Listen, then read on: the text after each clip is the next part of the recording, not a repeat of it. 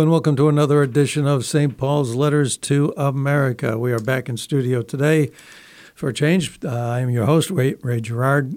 With me, Mr. Bob Hennekes, my fearless companion in these programs. Well, Bob, welcome once again. Man, it's good to be here, Ray. Thank you ever so much. So this is a program which makes a rather bold claim. We say that we can tell you what St. Paul would tell us if he was around now to write a letter to America. That's a pretty bold, arrogant kind of thing to do, but that's simply because we both think exactly like St. Paul, and so we could write these things. No, that's not the answer. No, the real reason is because what St. Paul wrote 2,000 years ago could just as easily be written today. It is the truth. And why is it the truth? But he was connected with God. He took his cues from God. I'm sure there were moments when, he's trying to discern the right thing, and I'm sure he had his ups and downs and so forth. But, anybody who, people continue to listen to after 2,000 years, I think might have gotten some things right. And we kind of explore that every week. Is he right? Was he right? Do the things that he said still make sense? Would they still produce good and good results if we follow them today? And you know what? This is, according to my count, program number 140. And I haven't found him to be wrong once so far. Amazing. Pretty bright guy. That's amazing. Anyways, so what we do is we take these writings from St. Paul, we pick one out, and we apply it to something going on in our culture and our society today. And we ask the question that I just alluded to. Does St. Paul make sense? And if we apply what he said to what's going on today, what do we find? Are we living the truth? And so we explore that each and every week. And so what are we going to talk about this week? Well, kind of recently, the President of the United States said something that spurred this program, the content for this program. When we began this program way back, what seems like now a good bit of time ago, we used to often say that we talk about two things on this program that people say never to talk about. By all means, just please don't talk about these two things. And we would boldly say, well, we're going to do that anyway. And those two things people would advise never to talk about. That is, if you want to keep your friends and keep people saying polite things in polite company, you do not talk about religion and politics. Just stay away from them. And we kind of always thought, well, that's hard to do. Because if religion carries with it, and particularly the religion that we have inherited from Christ, if that religion contains the truth, then shouldn't it be involved in politics? Shouldn't it be involved in every corner of our personal life, every corner of our social life, every corner of our international relations? Shouldn't it, cover everything? Especially when, those religious principles that we like to espouse and promulgate say, you know what? You've got to respect everybody and love everybody all the time, even people that don't agree with your idea of ultimate truth. And as long as we keep doing that, boy, wouldn't, our problems seem to fade away. Anyways, so that's what we're going to do today. We're going to talk about religion and politics because, frankly, can't avoid it. Not this time. The president recently said something that I think is worrisome, is provocative, is something that we ought to take note of and delve into and ask questions about and examine. Is there something wrong? What do we need to understand from this? And what he said was, chaos is inevitable. So that's our title for this program, Chaos is Inevitable. Is the president right? Or does St. Paul say anything different? And if he does, is he right? Did what the president say actually conflict with the writings of St. Paul and the teachings of the church? Now, let's give you a little background. When the president said chaos is inevitable, he was talking about a specific circumstance, not generally, not philosophically, but a specific circumstance. Of course, the question is, can we take from one statement about a specific circumstance and derive maybe a philosophical outlook and say somebody wouldn't say something about a specific instance unless perhaps to some degree, not to a complete degree, but to some degree, they agree with the concept that they're applying to the specific incident. So, what's the background? Okay, so we've got this place called Afghanistan. 9/11 happened 20 years ago, and terrorists killed 3,000 Americans who were simply going to work in the morning. And as a result of it, we determined that these terrorist activities were organized in a place halfway around the world. And so we went there and have occupied to some degree that country for the last 20 years. We have tried to work with the local government, have them run things as opposed to us just sort of taking over the whole show. But nevertheless, we've occupied it, if you could say that we've occupied it for 20 years. And I say, could you say we occupied it simply because, most recently we had 2,500 troops there as a maintenance force. I don't think you can occupy a country with 2,500 troops. Anyway, so the President of the United States decided he was going to pull them out. And he pulled them out sort of in a very rushed, in the middle of the night kind of manner. They just took off. And there were a lot of American citizens still there. A lot of American sympathizers and aides, people that have been interpreters for us, people that have been information sources for us, people that have helped us in one form or another. And all those friends of the U.S. were also left behind, Afghanis who are friends of the U.S. left behind. Why does the military, whose job it is to protect the citizenry. I mean, we have an army in this country and Navy and Air Force. So normal everyday citizens don't have to defend our country. They do that job for us. Well, if they're halfway around the world and they're American citizens halfway around the world in that same place, and they're trying to keep the peace and trying to keep, terrorists from taking over the country, I mean, they've got a responsibility. I mean, and if they don't have the responsibility, the commanders of this country who give them orders have that responsibility to take care of the people they serve. That's the simple, the long and short. They serve American citizens, and wherever they are. So, why would you have? I mean, it's like a captain of the ship deserting the ship as it's sinking, and he's the first one to jump into a life raft. And that's what the U.S. military did. And because it was wrong, I mean, if you're doubting whether or not it was wrong, well, all you got to do is look at what happened afterwards, because then the president decided he was going to send 5,000 troops back in, double the force that we had before the pullout. Okay, so that's what was going on. It was, the president will say, well, the local government collapsed faster than we thought. You can debate that. And there's serious room for debate on that.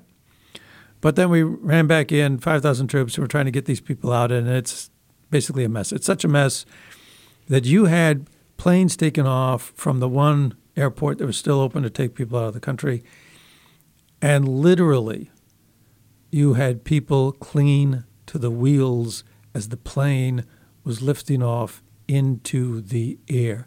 That's how scared they were to stay there. That's how scared they were of the people that the U.S. military was going to leave them to. They were so scared. They're trying to cling to a plane, and some of them lost their grip and fell to the ground and died. And so the President of the United States was asked about this by a news anchor person named George Stephanopoulos with ABC News. And the President was asked, couldn't we have done this different? Couldn't we have avoided this? And the President's response, let me give you his exact wording. I hate it. Or I don't hate it, but it's never as good when people paraphrase other people instead of quoting them directly. Let's see. The President says, quote, "I don't think it could have been handled in a way that," we're going to go back in hindsight and look, "but the idea that somehow there's a way to have gotten out without chaos ensuing. I don't know how that happens." So I don't know how you could pull the people out pull the military out without chaos ensuing.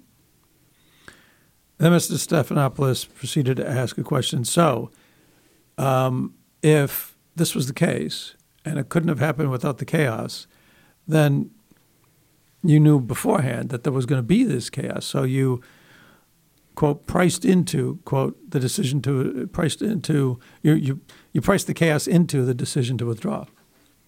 You knew it was going to happen. It was going to be a consequence of the withdrawal, and you figured, well, we're just going to have to live with that consequence, and that's why you decided to withdraw. And then the president apparently initially agreed with that before he proceeded apparently to back away from that somewhat. But, I mean, that's the unavoidable conclusion from this. Well, if you don't see how it could happen without the chaos, then you must have known there was going to be the chaos. So then you decided to pull the troops out anyway. So you knew there was going to be this chaos. You knew people were going to, be put at risk of death. I mean, they felt that there was such a risk of death, they're willing to cling to planes as they're taking off. Well, there's a question with that. Is that right? Because just a month and a half earlier, the president had said this was not going to happen. So we didn't foresee the chaos. So we did, we didn't, whatever. But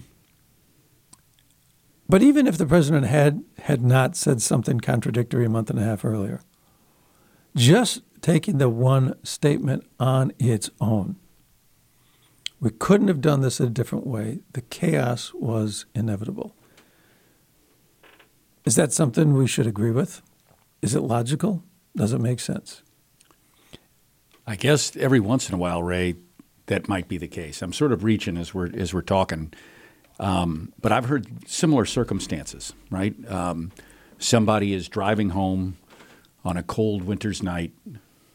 There's ice on the roads, and they go too fast, and they hit the brakes, and they skid off the road, sometimes harming themselves, sometimes others. And when asked, well, what could one do if you're going 60 miles an hour in a 40 mile an hour zone on or around hills on icy roads, chaos is going to ensue. Correct. Lay those circumstances out, and that's correct. But you could go slower. You could choose not to drive. You can choose a lot of different things. And so whenever I've heard this phrase by anyone, chaos was going to ensue, means that there are decisions that are being made that were absolutely horrible in that process to land us in that position. It is almost, I've never heard anybody say this is a strategy. I've only heard people use it as an excuse that chaos was going to ensue. This is my best chance. And so therefore I took this chance almost without asking the question in the week before or the month before or the moment before, are there things that we could have done different? And I think that's what you've got to do. You've got to ask yourself, were you in the right frame of mind? Was your judgment good as you got into this a week or a month or 2 months before? If you're going to ask yourself, was my judgment good? That would be because you think things should go in an orderly fashion. And if they don't go in an orderly fashion, something had to be done incorrectly. That's why you would look at, gee, what did I do wrong? You believe things should be ordered, and if they weren't ordered, then something had to be wrong. You wouldn't say, well, there's nothing we could have done. If you believe in order, then there's something you could have been done, something you could do different. That's what I mean when I said earlier, can you derive or pull out of this statement about a singular instance, maybe an overall outlook on things? And even if perhaps he didn't mean it, perhaps he was just saying chaos is inevitable because he wanted to use it as maybe some kind of explanation or defense or alibi. Because frankly, if you've got people falling off of, plane wheels as they're taking off, I mean, something doesn't look right about that. Or a bunch of Marines dying. Well, that's the next thing, Yeah. sure. A bunch of Marines died because you put them in an untenable situation. A horrible situation for those kids. So there's two things. Maybe he believes it, or maybe he doesn't really believe it and he's just saying it anyways. But even if it's the latter, if he does believe it, well, then all of his program is relevant. If he doesn't believe it and he's just saying it, the problem is when the President of the United States says it, other people will believe it. And they'll believe it makes sense to say chaos was inevitable. And as a message to the world, as a message to America, as a message to the world, that would conflict with the message of St. Paul. Perhaps it's now time to take a reading from St. Paul. And if Paul were alive, would he not write to America? For the mystery of lawlessness is already at work. The lawless one will be revealed. The one whose coming springs from the power of Satan in every mighty deed and in signs and wonders that lie, and in every wicked deceit for those who are perishing, because they have not accepted the love of truth so that they may be saved. Undeniably great is the mystery of devotion, who was manifested in the flesh, vindicated in the spirit, seen by angels, proclaimed to the Gentiles, believed in throughout the world, taken up in glory. Of course, he's talking about Jesus Christ. And he's talking about lawlessness. And he's talking about lawlessness being associated with evil. Is that true? Is that not a stretch? Is St. Paul right or is he wrong? In the Catechism of the Catholic Church, there's one reference in the entire Catechism of the Catholic Church to chaos, and it comes in section 385. And what it says about that, it says that in section 761. I've got to find section 761. 1 second, because it's right here. The one reference to chaos in the entire Catechism of the Catholic Church says, the gathering together of the people of God, talking about the church itself, began at the moment when sin destroyed the communion of men with God and that of men among themselves. In other words, the Catholic Church began with Adam and Eve and original sin. That's when the church began. That moment. Why? Because that's when humans broke with God. And the moment that human broke with God, the church was born to reestablish the community of men and women that was forever after going to be at work and trying to bring people back to God. It was at that moment. The Catechism continues, the gathering together of the church is, as it were, God's reaction to the chaos provoked by sin. What was original sin? Original sin was nothing other than the denial of God. God, the story of original sin, the story of Adam and Eve is that, hey, God said, don't do this. And then people said, well, we're going to do it. And why would you say that you're going to do something even though God told you not to? Because you think you have the right to decide something equal to God's ability to decide something, equal to God's ability to judge whether or not something is good enough. I mean, you put yourself on a level with God. And that's the story of sin. And all sin is born from that hubris, from that pride. All sin comes from men and women trying to play God. The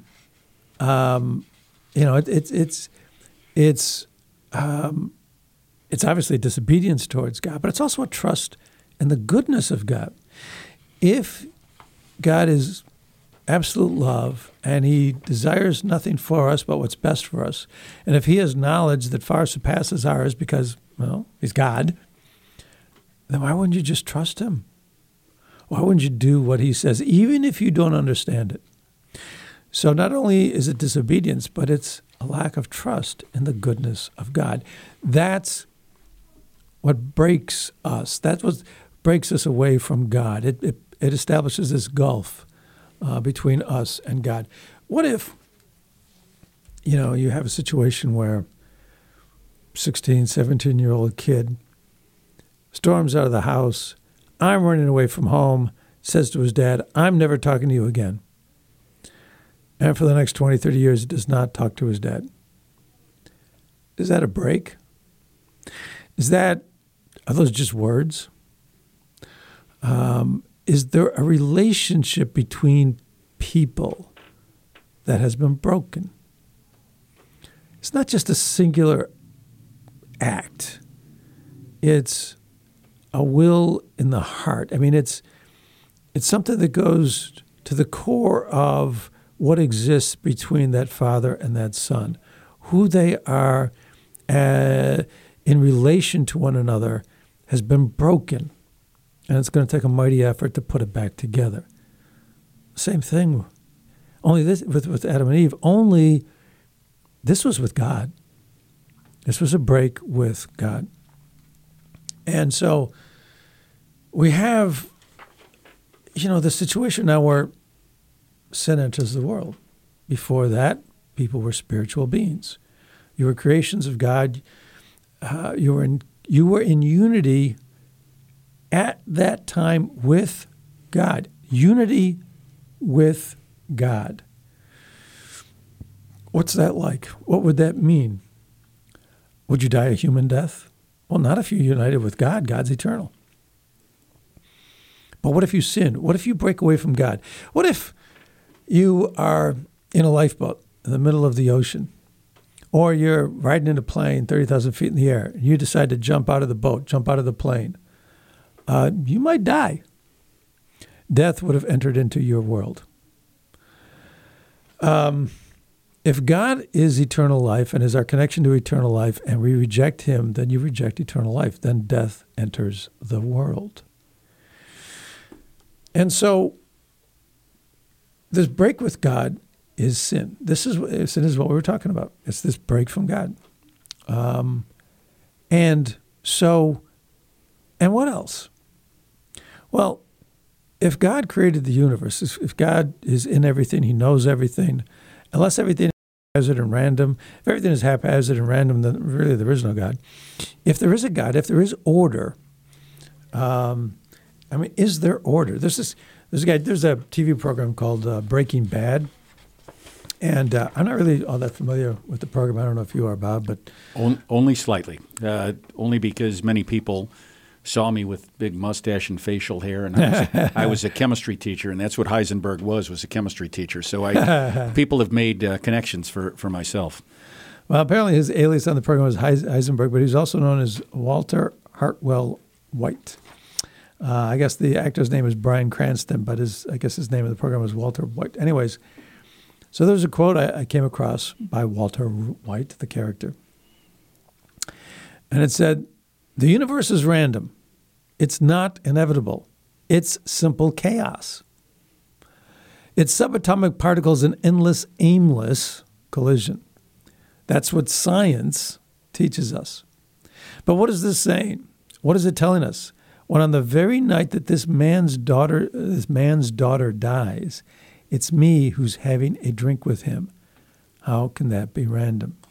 Even Walter White questioned what his intellect was telling him. And I would dispute that science tells us that everything is random. I think as more scientific progress is made, you're going to find more and more order to the universe.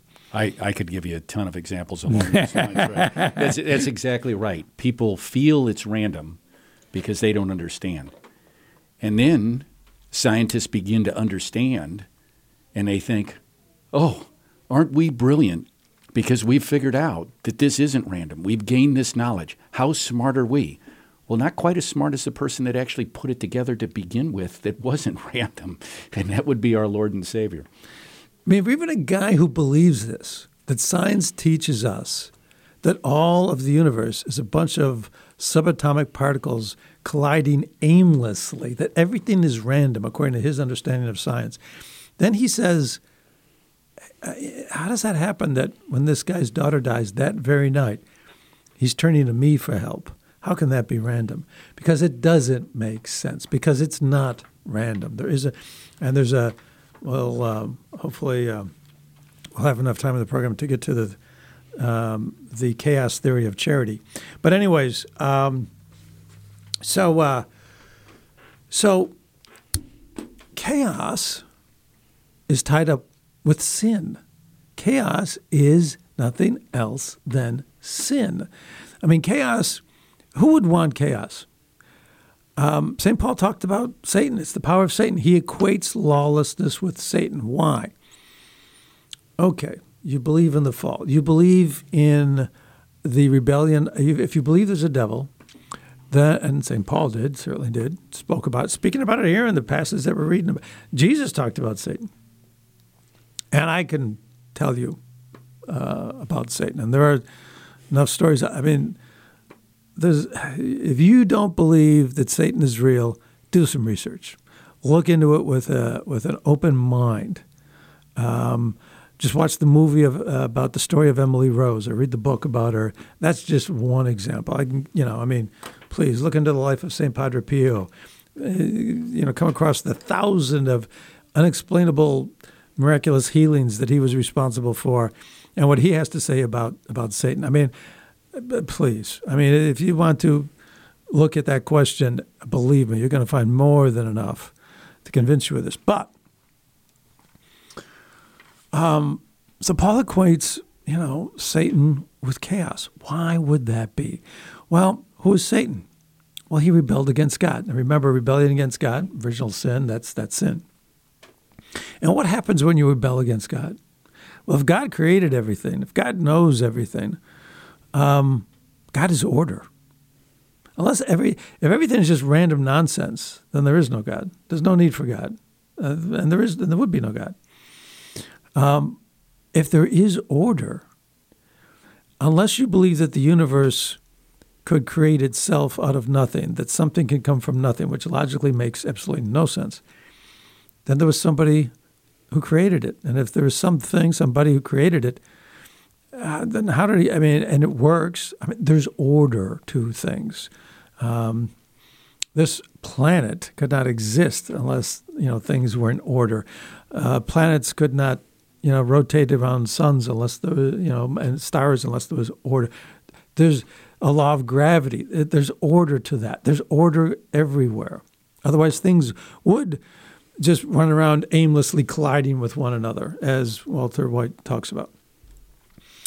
So when Satan rebelled against God, what came from that? Disorder. Separation. Separation, but it's disorder. It's craziness. They can do whatever they want. They can, blah, blah, blah. It's the lack of order to things. It's rebellion is always chaos. Rebellion is always disorder. It's taking what is orderly and breaking it apart. If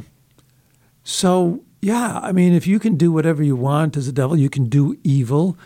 then there's chaos. Somebody wrote an article in the Federalist recently, and they said, they called it the end, referred to the end of American order. Looking at today's events in our country today, they're seeing and they're writing about the end of American order. This is a Federalist senior editor called Christopher Bedford. And he says, if you have any doubt about that, then all you have to do is look at one Sunday in Portland, Oregon. And he wrote this recently. He said, where 2 days ago,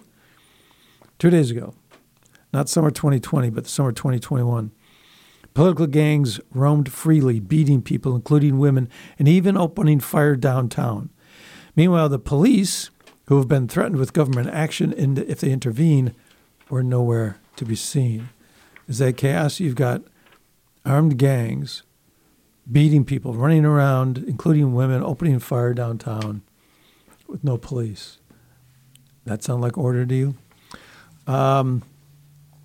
Also, not safe to be a reporter, a member of the press.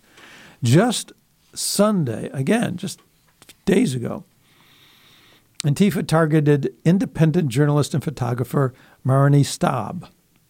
They said, you're bleeping endangered people by flying to bleeping Colombia and endangering everyone by opening them up to COVID, you little bleep. One masked and armored man screamed at her. She went down to South America to do some reporting. She came back to Portland, and apparently this person thought that she's bringing COVID to the U.S. and everybody's at risk because of her. They pepper sprayed this journalist, knocked her to the ground. Other reporters came to her aid, and they were sprayed as well. And while all this was going on, police were nowhere to be found. Just shortly before that, on July 19th, so a month earlier, Governor of Oregon signed a new law that made police subject to criminal prosecution for using non-lethal anti-mob forces. There's an independent journalist, Andy Nago. He said sources, probably police sources, telling me the final nail for an effective permanent police stand-down was when Oregon Democrats passed a law banning most use of crowd control tools. So now, not only do you defund the police, but you pass laws that they can't use non-lethal force against mobs. And so you have mobs running around, beating people up, firing on people. You have mayhem. And the mayhem, okay, was this chaos inevitable? The point of this particular piece, this article, was that no, this was consciously decided. They passed a law. This was not inevitable. It was the result of decisions. I recently took a trip to Houston. I was staying at a downtown hotel. And about midnight, I heard a noise. I was on the 6th floor. I heard some noise outside of my window. So our hotel was right downtown, the heart of downtown, on corner of Main Street and Dallas. Doesn't matter to anybody, English, I guess from Houston. But point is, it was downtown, the business district. Anyways, about midnight, I heard a commotion outside the window and looked down, and there was a mob down there. And they were circling around, making a lot of noise, yelling, threatening. And I kept waiting for the police to show up to disperse this mob. Because if anybody happened to come by, there was a chance somebody was going to be hurt. The police never showed. This went on for half an hour. They finally dispersed basically on their own. The police never showed. In Houston, Texas. In downtown Houston, Texas. I mean, this is not a residential district. What are these people doing? So anyways, we have chaos. You don't have to look far for these examples. But is the chaos inevitable? No, there are decisions that are made. I mean, the president says chaos was inevitable. And people are dying, falling from planes. It's not inevitable. It was the result of decisions. Look, like I said before, we don't like to talk politics. This isn't political. This is just common decency and humanity. If you care about people, you don't decide to pull the singular line of protection that's between them and chaos and a mob of people from which they're so fearful of death that they're willing to fall from airplanes. I mean, think about it. What was going through the minds of these people before they suffered the physical pain and the suffering that comes with that kind of death? What kind of mental cruelty, what kind of mental torture were they going through? And what kind of mental cruelty are people still going through to this day? Do you care about the people enough? If there is, boy, oh boy, if you, why is chaos aligned with sin and evil? Because the opposite of sin and evil is caring and love. If you really felt in your heart, supposing the president had family members, he talks, okay, let's skip that. If the president had family members in Afghanistan, would he leave them behind and pull the military out?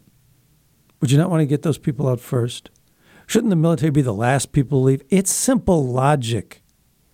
They would cover the retreat of the other people. That's what the military does.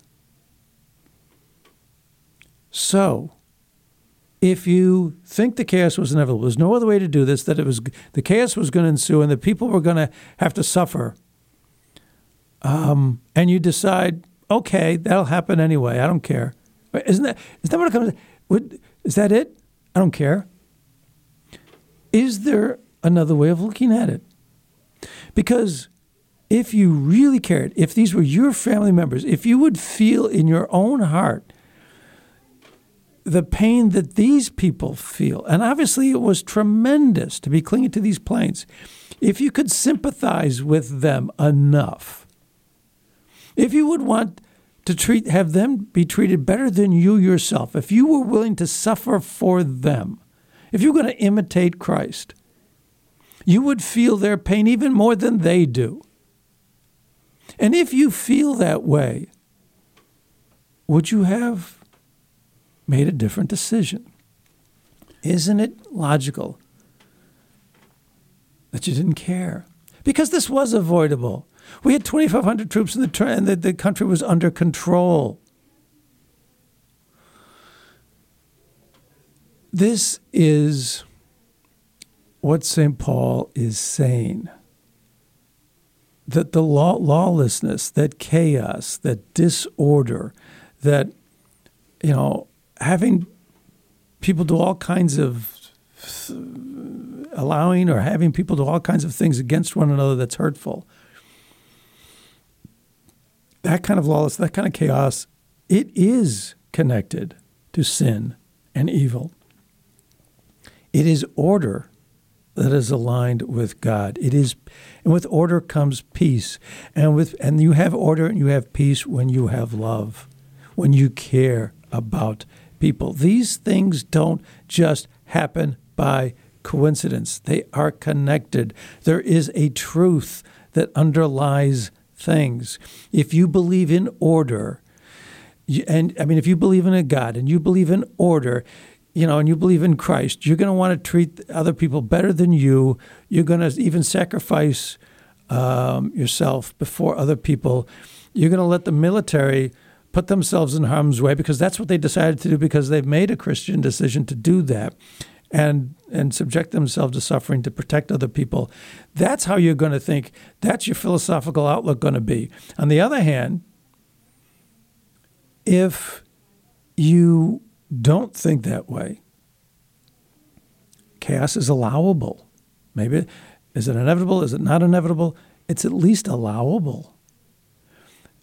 And you don't care. Let's be frank and honest. There's no way around this. You don't care as much as you should. Well, period. You don't care for others, Ray. Everything you're saying is right on the money. When we put ourselves before God and other people, chaos can ensue. But when we care about other people, when we love other people, and we want to do what God wants us to do, we want to do His desire. We don't make decisions to harm or to hurt or to cause pain. We make decisions to love and nurture and take care of others and allow them to grow in a similar way. There is no doubt everything you're speaking is the truth, that the devil himself is the evil of loving oneself more than anyone else, right? None of us want to be around somebody that loves himself, that's arrogant. We feel irritated by them, and that is the essence of away from God. Loving God and putting God first and others before yourself is all about nurturing, loving, taking care of, and does not involve chaos. It involves deep intrinsic thought that says the better of others and the way of God is more important than myself. That's hard to do. And that's not chaos. That's when you want to take care of other people. And that's what you've been saying. It's just absolutely brilliant in the case. It's an easy excuse to make. There's chaos. Nothing I could do about it. Nothing I could do about it. But doggone it, if we try to do something about it, that's when we push chaos away. If you have a strong faith in God, I know. I mean, this is, it's always problematic to speculate about what other people feel and think. But let's just look at this logically and rationally. If you believe in God, then you believe in order. I think we made this point earlier. And if there's disorder, you're going to think, well, why? What did we do that's not in line with what God would have us do? Because what God would have you do is to preserve that order, to always to take care of other people. Anyways, it's funny. The Catechism talks about, and Paul talks about, the mystery. The Catechism, the mystery of lawlessness is clarified only in the light of the mystery of our religion. Now, it's interesting. Paul and the Catechism talk about the mystery of lawlessness is a mystery. And isn't it? I mean, what have we been talking about? That disorder is aligned with sin. It's aligned with breaking from God. You have to go, to really get a good perspective on this, you do have to go back to the separation of man from God. You do have to go back to Adam and Eve. This is not a concept, or this understanding is not something that is so readily achievable by everybody without even having to think twice about it. No, there are deep connections here, between the overall story of the world, the existence of the world, our existence in it, that's wrapped up with this business about chaos. You might just think, well, chaos is just chaos.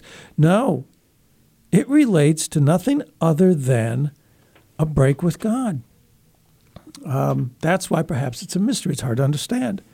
But the church says, Catechism says, that mystery is clarified only in the light of the mystery of our religion.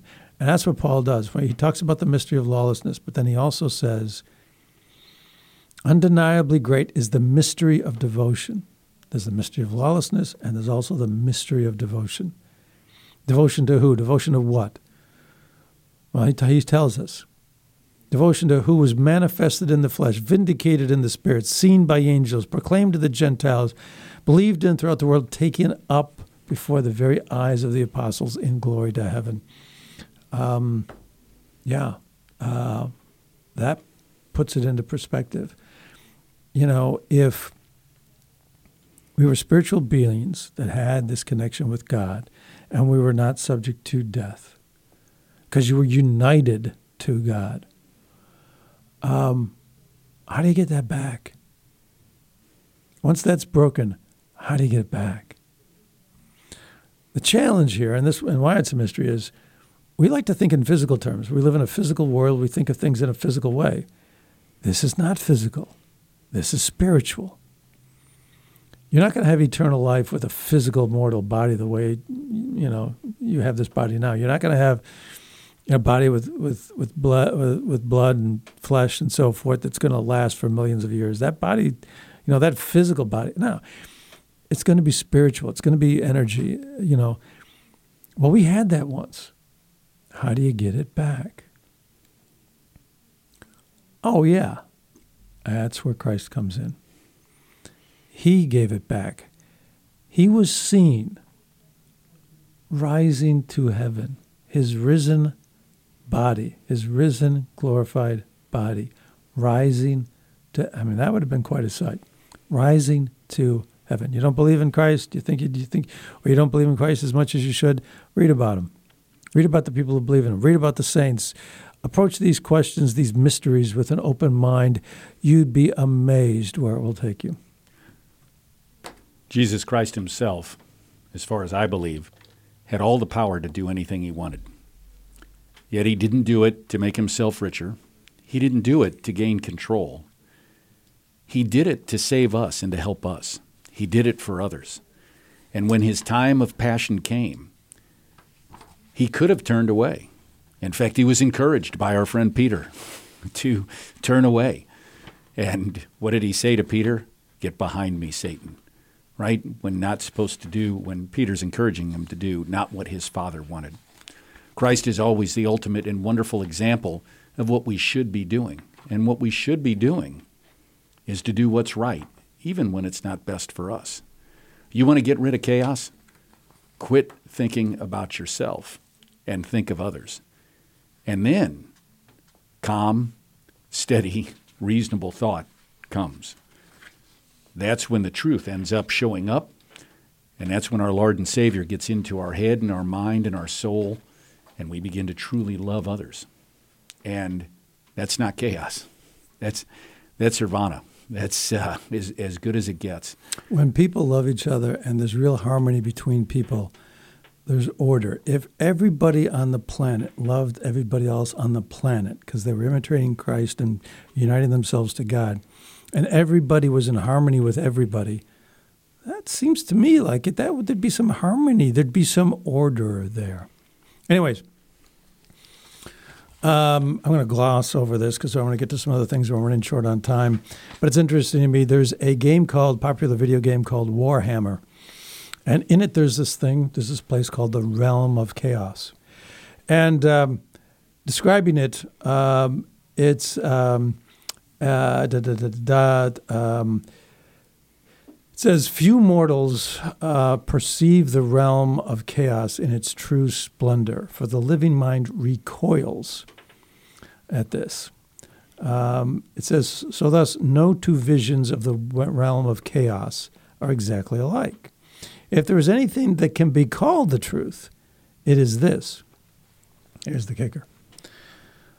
The realm of chaos is but a mirror reflection on the misery, pain, and horrors of the material world created by the mortal races. We create that. We create that. This is also saying that chaos is the creation of man. Man, when he's not united with God. So chaos is man's creation, right? Order, peace is God's creation. The description continues, nothing is so perilous in all the world as the unlocked mind of a man. There's no escape from the consequences of our nature. Our consequences of our nature, the fallen nature. Going back to original sin, we talked about that in this program. Maybe somehow it all kind of connects. I don't know how that happens. In our unfettered imagination, the very thing that makes us great, our imagination, the power of our mind, lies the seeds of our ruin and damnation. That's interesting. In a video game, there's so much behind it, and it basically, confirms what we're talking about. Chaos is the result of an unlocked, unfettered mind, a mind that has no boundaries, a mind that has nothing to keep it from its worst tendencies, a mind that doesn't believe in an order higher than itself that it needs to abide by. Okay, but we're not going to end with that. No, we're not going to end with that. There's hope. And looking around, just poking around for instances about chaos and people's perceptions and experiences with chaos and what it means to people. Because, we can talk philosophically, we can talk grandiose, but really what it comes down to is people and individual experiences. And when the individual experiences, when the personal stories kind of reflect and connect with the larger philosophical and theological truths, I think you're on to something. Because that's truth. Those large ideas would play out, and if they're true, will play out in individual lives. Well, here's a guy, what's his name? His name is Rob Gorski. He's got a blog. It's called The Autism Dad. It's the blog of a single dad raising 3 kids with autism. And here's what he happens to speak about chaos. He says, I don't know if I've ever specifically spelled this out before, but I hate chaos. I hate it. Chaos is the absence of organization, and I love being organized. Unfortunately, chaos reigns supreme in my house because of the often unpredictable nature of the many autism-related challenges we face on a daily basis. But he doesn't end there. He doesn't admit defeat. Look, I said before, I don't like doing this, but we're not going to shrink from talking politics and religion. I don't like talking about people in a way that, criticizes them. I don't like being judgmental of people, and I'm not going to try to judge the president, but there's no way around this. This is a bad idea that he espoused the other day, bad idea that he pronounced, and there's no other way around this. And people have died now as a result of his decision, so I'm sorry, but the time for being polite is past. But still, we're not going to talk about the man. We're going to talk about the ideas. And the idea that chaos is inevitable is a bad idea. Here's what the Autism Dad has to say about it. He can't avoid it. It's always there. It's just part of life with autistic kids. But here's how he ends it. He says, I've never found a way to avoid it, but I keep trying nonetheless. Isn't that the human condition? We don't live in a perfect world. We don't live in unity with God where we're living in heaven. And we don't have to do anything. We don't have to work at it because we're so close to God. It's just there for us. No, we do have to work at it. And the problem with it is, okay, there may be chaotic things, but you can't surrender to them. You can't just simply say it's inevitable and it's just the way things are. You have to fight it. The Autism Dad knows about that. Well, and that you're going to fight for others rather than just yourself. You're going to make a difference in the world rather than just you. I've got another one. It's a story about a girl. She's a blogger. She writes about anxiety. It's a story that's very interesting from a lot of levels because so many young people today have stress and anxiety. And she also has this fight with chaos. But she likes this line from the story Amazing Grace, the song Amazing Grace, which was written by a guy who found God and after doing so gave up his business involvement in the slave trade back, a couple hundred years ago. The line she likes, I once was lost, but now am found. Lost in chaos, but now am found. There is and I'd love to go into her blog, but like I said, we're running short on time. This whole idea of mental stress, anxiety, and what she goes through. And it's like where things seem chaotic and trying to make sense, trying to make some order out of your life so that you can get past the anxiety. She describes all of that. And and that's how she, and she has a spiritual kind of turn to her reflections on this. And of course, that's where you're going to find peace and order. And then there is a Catholic writer by the name of Stephen Beale.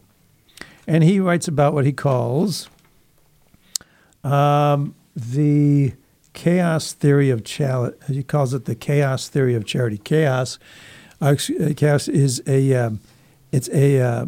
chaos theory is a principle of mathematics that tries to take things like finances, the ups and downs of the stock market, or, You name it.